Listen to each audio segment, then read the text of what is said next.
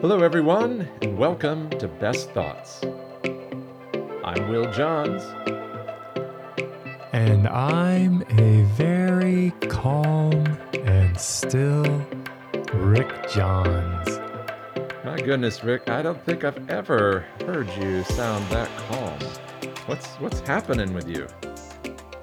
Oh, well, I guess I was feeling a little anxious, and I may or may not have taken a little bit of Valium before the podcast today. Well, Rick, then this podcast is perfect for you today. In fact, too bad you already took the Valium because we're going to be talking about how you can cultivate calm and stillness without taking the Valium and let go of anxiety as a lifestyle. Oh, snap. I took about enough for a horse. But, I feel very chill. And maybe you could tell us a story, Will, and this will wear off a little so I can focus on our topic for today. All right. So, sure, Rick, I've got a great story for you, and I'll give you a few minutes to go get yourself injected with some caffeine to to balance out. I'll get right on that. We're going to be looking at that actually today, about how we can get stuck in the trap of using one drug to help us sleep at night and then another one to wake us up in the morning, all because of not having a way to helpfully deal with anxiety. And my story, Rick, comes out of an experience that I had about 10 years ago.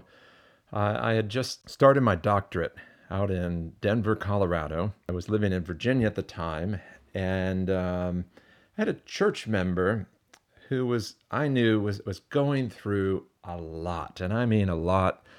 He was very stressed out. He had some significant health problems. His wife was in a brand new job and was stressed out of her mind. There's just a lot going on with this guy, but unfortunately, the way his anxiety would manifest is that he would come up to me and essentially rebuke me or the church for something we were doing wrong, in his opinion. And so there was this kind of internal feeling that I had where I just wanted to avoid this guy. Mm-hmm. He would definitely, spark my anxiety because he would bring up something like, well, the music needs to change. It's too wild. It's too upbeat. And I would just feel anxious because I would feel like I need to solve his problem. But I would also realize I can't solve his problem. I don't have all the power to just make all the changes that he would want. But my people pleaser felt this anxiety. Well, then I was taking this class about how to manage anxiety. And one of the things that the teacher suggested was whenever you get an email or phone call or something that kind of triggers your anxiety, you should wait to respond until you're calm enough to really, process it well and say what you want to say and handle it the way you want to handle it. And so anyway, I'm out there in Colorado, and this guy calls me at 5:30 a.m. Colorado time. And I didn't answer the phone, but I see the missed call and the voicemail, and part of me is just angry, like, what is his problem? Doesn't he know that I'm out in Colorado right now? And then, feeling anxious, how am I going to deal with this guy? And then I remembered what the teacher said. And so I thought, just going to wait till I feel calm enough. And one of the things that is so tricky about anxiety is when I feel highly anxious, the feeling is so uncomfortable that I want to deal with the issue that's provoking my anxiety immediately so it'll go away. But that feeling of rushing, like I got to rush and take care of this now, is also part of the problem. It gets in the way of my ability to really think through it clearly. Absolutely. So I take the break and I call him back and just leave a message saying, I'm in Colorado right now, we could talk when I get back. I can't remember where it went from there, but it was like I had dealt with it and said and handled the situation the way I wanted to. And I felt at peace about that. Yeah. And that allowed me to move forward. But had I called him immediately when I was feeling the anxiety, I guarantee that I would have made more of a mess out of the situation. Right. In fact, my anxiety would have been dumping fuel on the fire of his anxiety, Yeah. and we would have both ratcheted each other up. And neither of us would have been benefited by that response. And I think that is precisely the danger for all of us. Anxiety fuels anxiety. So it becomes a vicious cycle in our families, in our work, and the more anxiety we bring to something, it can trigger other people's anxiety, and then they have more anxiety, and we can just make things a lot worse, like you said, pouring fuel. Much like the double shot espresso I just got, which I'm feeling fueled up and ready for this podcast. Might be talking a little fast here in a few minutes, but maybe we can figure out how to get me balanced so I don't have to rely on external substances. Absolutely, Rick. That's really the whole point of her chapter here. And I love Brené Brown's definition of calm as creating perspective and mindfulness while managing emotional reactivity. She pointed out that one of the things that really drove her to value calm was that she wanted to be a calm parent, with her kids. And she started to learn a practice where when she got her anxiety got triggered, she would count to 10 before responding, giving herself some space to really process what was going on. Yeah.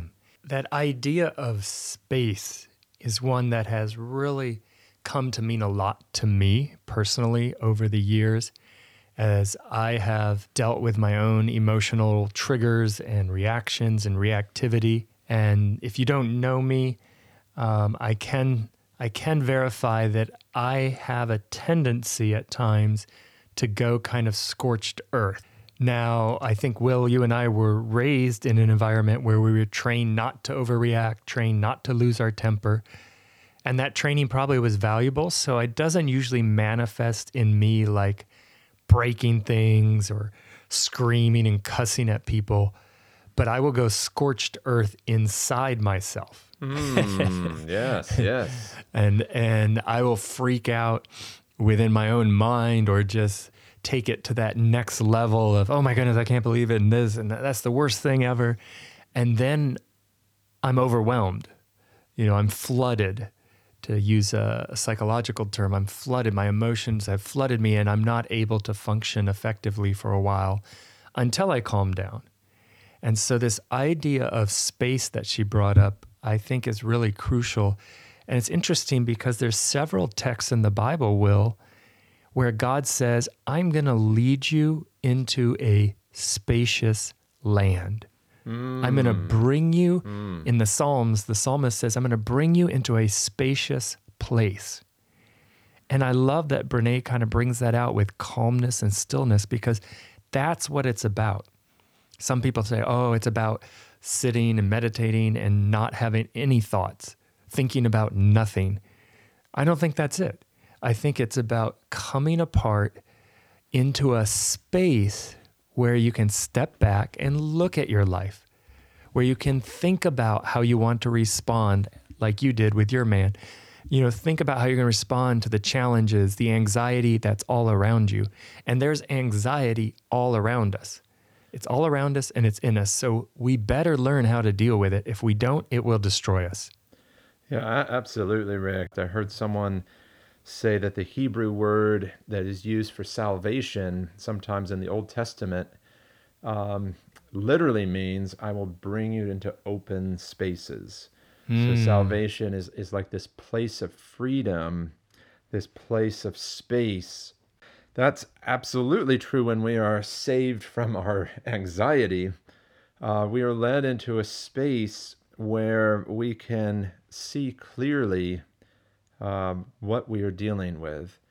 And one thing, there are many tools I think at our disposal here. And I'll just say this, one of the worst loops that anyone could be trapped in, and if this is you, you have my deepest sympathies, and trust me, I've been there, right there with you. And that is being anxious about being anxious. So, so you start feeling anxiety, and then my anxiety loops on itself with, oh no, I'm feeling anxious. And then it ratchets it up a notch. And then again, oh no, I'm feeling anxious. And the final result of an anxiety loop like this is a panic attack. Yeah. Um, and if you've ever experienced something at that level, it's very frightening, very scary.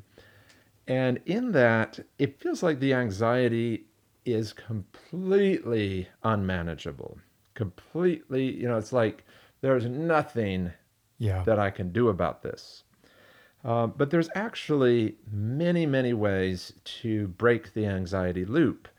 And one of them that I think is probably one of the best places to start is to talk to someone. Because when we share with someone who cares about us and who has the ability to stay calm, Mm-hmm. I need to add that in there. If you share it with someone who's going to get more anxious than you are about it, that won't help you. Yes. Choose your friends wisely on that regard. Yes, that because anxiety is contagious, but so is calm. Yeah. But I remember, Rick. I don't know if you remember this, but in my last church situation, I had a number of situations that provoked my anxiety to a very high level.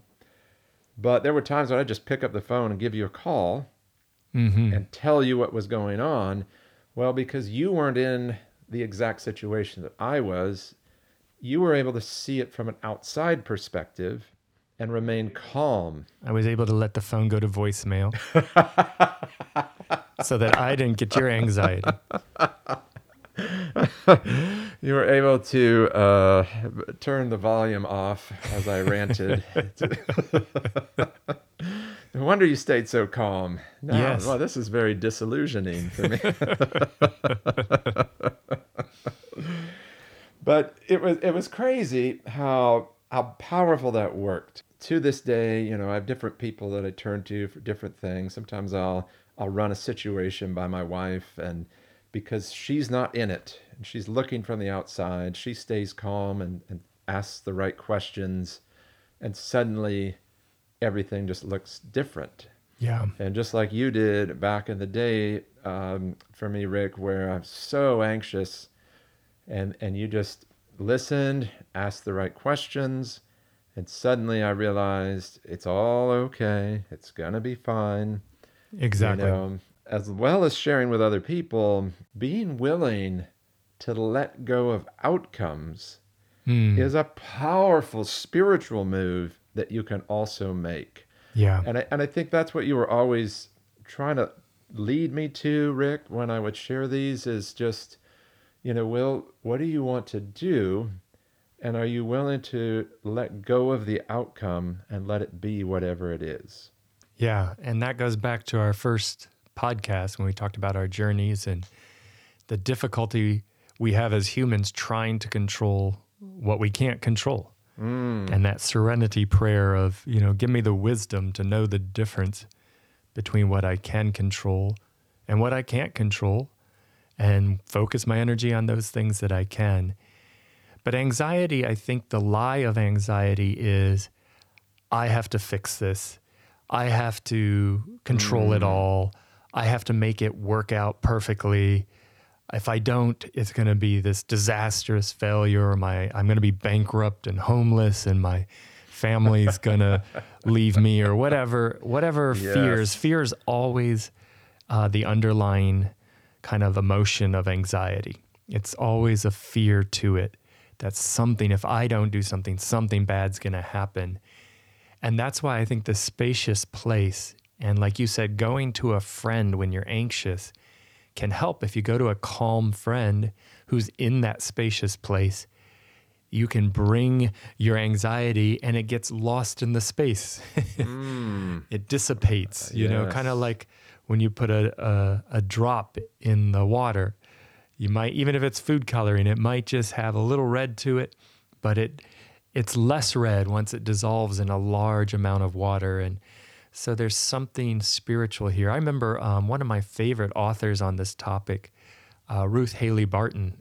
She wrote a book called Silence and Solitude that really changed my life, because prior to reading that book, I had never thought much about silence and solitude as any kind of virtuous practice or something that I needed, or just a powerful tool in my life.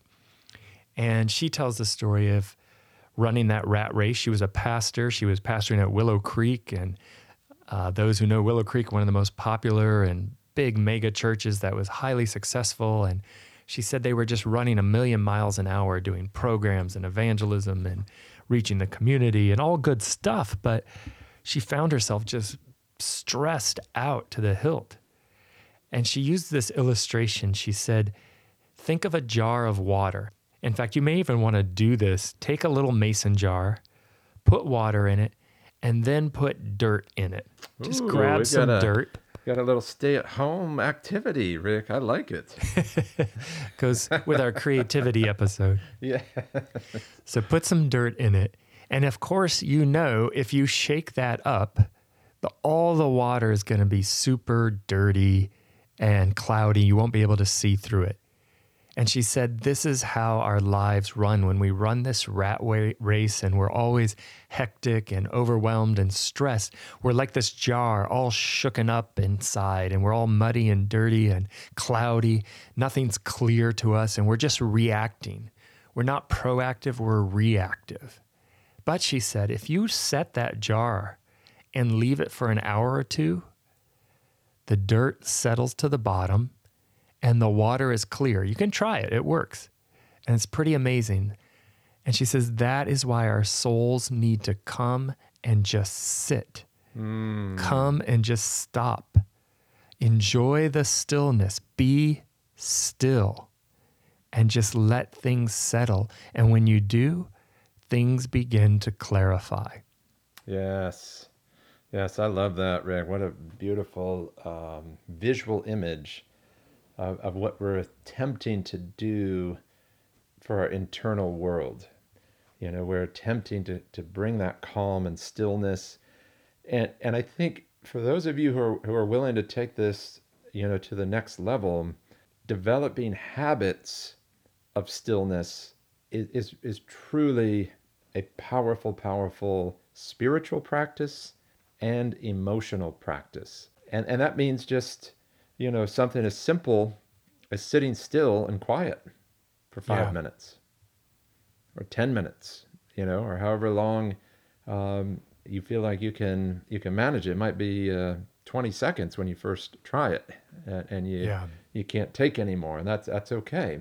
But if we start to proactively develop habits of stillness, it's kind of like strengthening a muscle. Over time, you're going to find that you're able to stay in that still, calm space more and more throughout your day.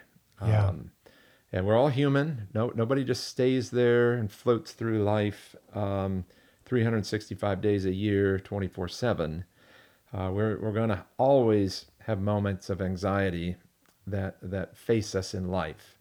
But if you have a place to go back to, then what I do, what my practice is, some big anxious thing hits me in the middle of the day, and I think, tomorrow morning in my quiet time, I'm going to process this. Yeah. Maybe I don't have a chance to get still and quiet very well for the rest of that day because it's busy and packed and I've got one thing after another. But I can give myself a chance to deal with it later.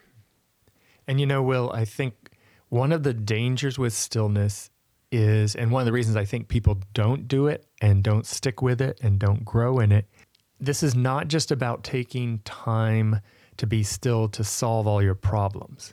Right. I think it's a spiritual moment. And for those of us that believe in the scriptures, I think it's good to have some positive scriptures maybe to meditate on or focus on.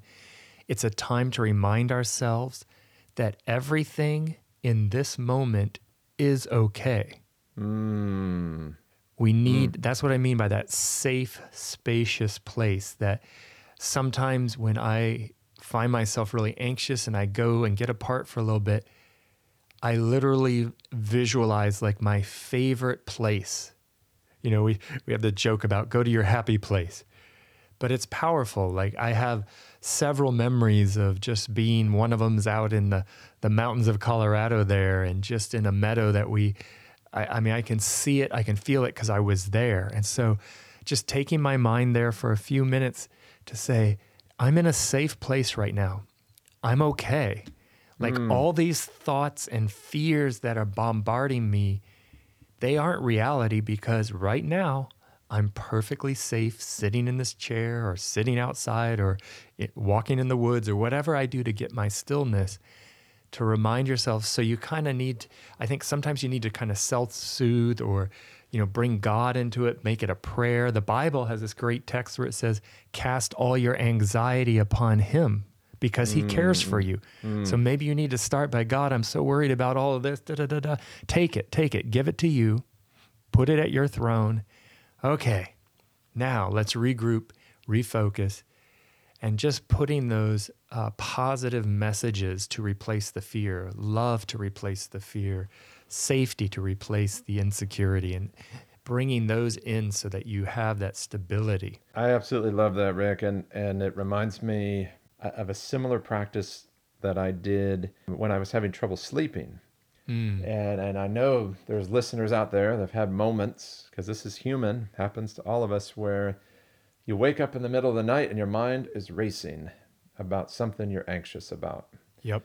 Bzzz, just going, hard to stop those thoughts. It's usually, for me, either fixated on something that happened in the past that was uncomfortable, that I'm anxious about, that's maybe unresolved, or it's about the future. Well, what if this happens? Well, what if that? Well, I've got this appointment coming up and I'm anxious about it. And sometimes, like we talked about earlier, it's just anxiety about feeling anxious. Oh no, I'm feeling anxious and I'm anxious about that. Whatever it is, what you just said, Rick, here's a powerful intervention that you can do. And this has worked for me like a charm. And that is, I'm laying there in bed and I simply say to myself, right now, you're in a warm, comfortable bed. You're perfectly safe and everything is fine. This moment, in the present moment, everything is fine. And so just changing that self-talk, that internal dialogue with myself is powerful. You'll start to realize that the anxiety was just there in your head all along. See, the lie of it is that it's there in our external circumstances. And so the lie is, until I can change my external circumstances, I cannot relax. Right. But then when we know we can't change the external circumstances, like if we're dealing with other people that we can't force to change, or the weather that we can't force to change, or the government that we can't force to change, or the church that we can't force to change, there's so many things that are out of our control. If we're dealing with one of those, and most likely we are, and we believe we have to change it, of course we're going to be anxious. Yeah. But when I realized I don't have to change any of that, I can just talk to myself differently. Yeah. That sets me free. And I think that's the important piece, because how many of us have woken up in the middle of the night knowing we have a huge day ahead of us, and it's like 3 a.m. and then we're like anxious about being anxious about the anxiety that we can't sleep. And that, I mean, the Yeah. irony there, oh, shoot, Yes. I got this huge day and now I can't even sleep. Now I'm going to be even worse off and I'm going to be sleep deprived and I got to get back to sleep. And then we create all this anxiety trying to get back to sleep, which of course keeps us up. And so it is that vicious loop. Now we should Yes. give a shout out here, Will, to our friend Trevin, who let us know that he uses the podcast to go to sleep. Oh, yes. Yes. So see, He told me my voice was especially soothing to him. Exactly. So you're welcome, Trevin. So, anytime having trouble, just put one of these on, and I'm pretty sure Will put you right to sleep with one of his long explanations about anxiety.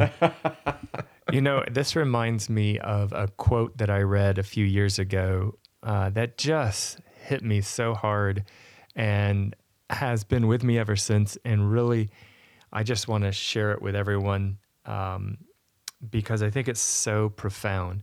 It's by Viktor E. Frankl, and it says, "Between stimulus and response, there is a space.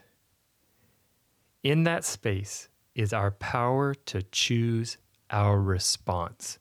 I love it. Yeah, just think about that for a second. Between stimulus and response. In other words, something happens, and we use the word triggers, and we all have triggers. Something that creates that anxiety is like instant. And it can be different things, of course, for different ones of us. And for some of us, it can be really powerful if it's based on past wounds or trauma or something we're really afraid of. If you're afraid of dogs and you see a dog, boom, there's a trigger. So that's the stimulus he's talking about. But there's something between stimulus and response. And that's our power. So we need to stop and we need to recognize there's like this infinite space between that stimulus and how we want to respond. Now, it may seem like a few seconds, but if we get in the habit, and I think this is something we can cultivate the ability to not just react, not to instantly react, not to immediately react. I mean, sure, if the bear is lunging at you, yeah, jump and move. But in most cases, it's just something someone said that caught us off guard, that hurt us, that wounded us. And we want to, or it's something our kids, we've talked about parenting here. Yeah. Kids are really good at knowing where your raw nerve is. And when they're mad, they will just stick a pin right into that raw nerve of yours. Yes. And the next thing you know, you can be going off and you will not be the calm parent that Brene Brown talked about in her chapter. You will be lighting them up and sharing anxiety with the entire household. So learning to cultivate that space between the stimulus and the response and just pausing, just saying, Yes. wait, I now have a choice. The stimulus happened, but I have a choice how I react. All your growth, all your power, everything is found in that space. The whole trajectory, I don't even think it's exaggeration to say, your whole life is set by how you manage those spaces. Yes. And Rick, I think it's so important, to mention here, when we prioritize taking this proactive time to develop stillness, that makes all the difference. That Yeah. strengthens these calm, still muscles in our being, so that we have more options there. Yeah. And let me just also recommend not only that, and we need to talk about what we did last week, Rick, to try to proactively develop those muscles by going on a spiritual retreat. Yeah. It was fantastic, by the way. And one of you asked me if I felt guilty doing it. No, I did not. But I did struggle ahead of time, as always. Yeah. So we've got to be proactive. And so if you're just caught in it and you're like, oh, I feel awful. I hate this anxiety. I'm trying all this stuff. Nothing's working. For me, it's to get out and go jogging or to do some kind of workout. But do something to change your physical state. And you may find that also Yeah. helps break the loop for you. Yeah, and Will, we talked about some of the Spartan races and training that I did in the past more. And I would tell you, joining that world of endurance athletes, the joke is they say, oh, everybody thinks we're healthy, but we're doing this for our sanity. We're doing this because it's our therapy, because we're stressed and anxious. And I know Yes. for me, I did my Ultra Beast when I was going through a divorce because just I needed to run. I needed to be in the woods. I needed to be on the trails just to deal with my, stress and emotions and loss and all the things I was dealing with at that time. Yes. Yes. But speaking of that spiritual retreat, we can, all of us may not have the opportunity like we did as pastors. These spiritual retreats are made available to us. And I understand that's a luxury, I think, that most people don't have. Right. But you can take a Sabbath. The Bible talks about a day of rest. You can set aside a day as the Sabbath. We've kept the seventh day Sabbath, as the Bible says, since we were kids. And I think that's huge. A day to get away, a day to rest, a day to remember God's in control. He's got this. He created all this, not me. And so we can just relax. And I think that's a real blessing that, especially for our Christian brothers and sisters, you can go in the Bible and study that concept. I think that's what God is getting at. It's a day to bring that calm and Yes. stillness into your life. You shouldn't be working stressed out 24/7. And Rick, just for our listeners who really want to take this concept and run with it, I would challenge you to sit down and really intentionally put on your calendar the following rhythms. Number one, a daily time of stillness, a daily time where you can be still and quiet in God's presence. And I love doing it at the beginning of the day. But if you can't do that, if you're a night owl, maybe the end of the day, maybe in the middle of the day, but find a time daily. Then weekly, as you're talking about, Rick, give yourself a day to be instead of to do. That's what really Sabbath is all about, that concept. It's all over Scripture. Give yourself that day to just be in God's presence, to be with your family, to be with friends, to relax, to recharge. It's a powerful, powerful practice. And then maybe once a quarter, give yourself, some kind of time away. And then a couple times a year, try to take some vacation just to get away maybe for a week or so. And when you build your daily, weekly, quarterly, yearly practices, you're going to find that it makes a huge difference. It will change your life. It is, absolutely. Absolutely. Will, there's one more thing I want to touch on before we close, which I think absolutely crucial to this subject. And in systems theory, the basic premise, family systems theory by Murray Bowen, the basic premise is that there's anxiety in every system. Every group of people has anxiety in the system. Yes. Every organization, whether it's a small group or a big group, whether it's your family as a small group, or your city that you live in, or your state, or your country, or your world. There's anxiety in all these systems. And it was really helpful for me to understand that humans are constantly transferring anxiety. Yes. And this is what you see. And when you step back and look at it, it's so obvious. So when anxiety rises up, people don't want it, so they try to transfer it. They try to give it to someone else. They try to put it on someone else. Yes. And so that makes a lot more sense when you're dealing with your relationships, whether it be, like I said, at work or at home or somewhere, when you see the anxiety being transferred. And so what I want to challenge all of our listeners to do and to think about is that we can be, as Edwin Friedman, a person who wrote about this systems theory, says, we can be a non-anxious presence in the system. In fact, he defines a good leader is a non-anxious presence in that system. And that definition has served me very well in leadership. It's something I strive for. And like you said, Will, that calm, if you bring that calm into an anxious situation and you refuse to take the bait of anxiety, you refuse to take the anxiety into yourself, and you take the anxiety, but you dissipate it, and you bring calm, that calm becomes contagious too. Yes. And you watch the greatest leaders we have ever had, from Winston Churchill, Martin Luther King Jr., they came into incredibly stressful, anxious, traumatic situations, and they brought calm. Mm. And they changed the world just with their calm. Wow. Wow. So I just want to challenge our listeners, as you think about this calmness and stillness, how can I be a non-anxious presence in my home, in my marriage, to my children, to my office and boss and coworkers, to my church, to my community, to my country? It can change the world.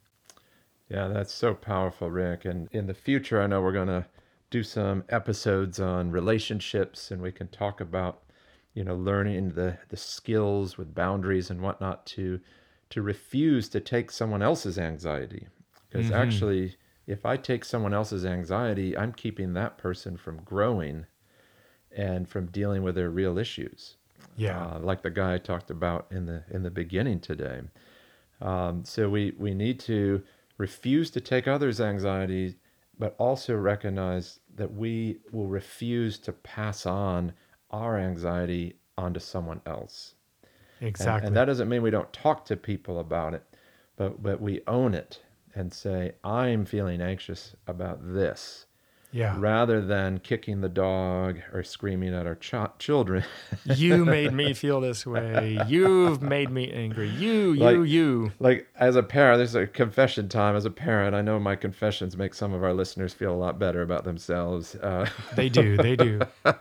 But, sometimes I'm feeling anxious, and then my daughter spills her water on the table at supper time, and I let her have it. Oh, how'd you do that? Come on, stop that. How can...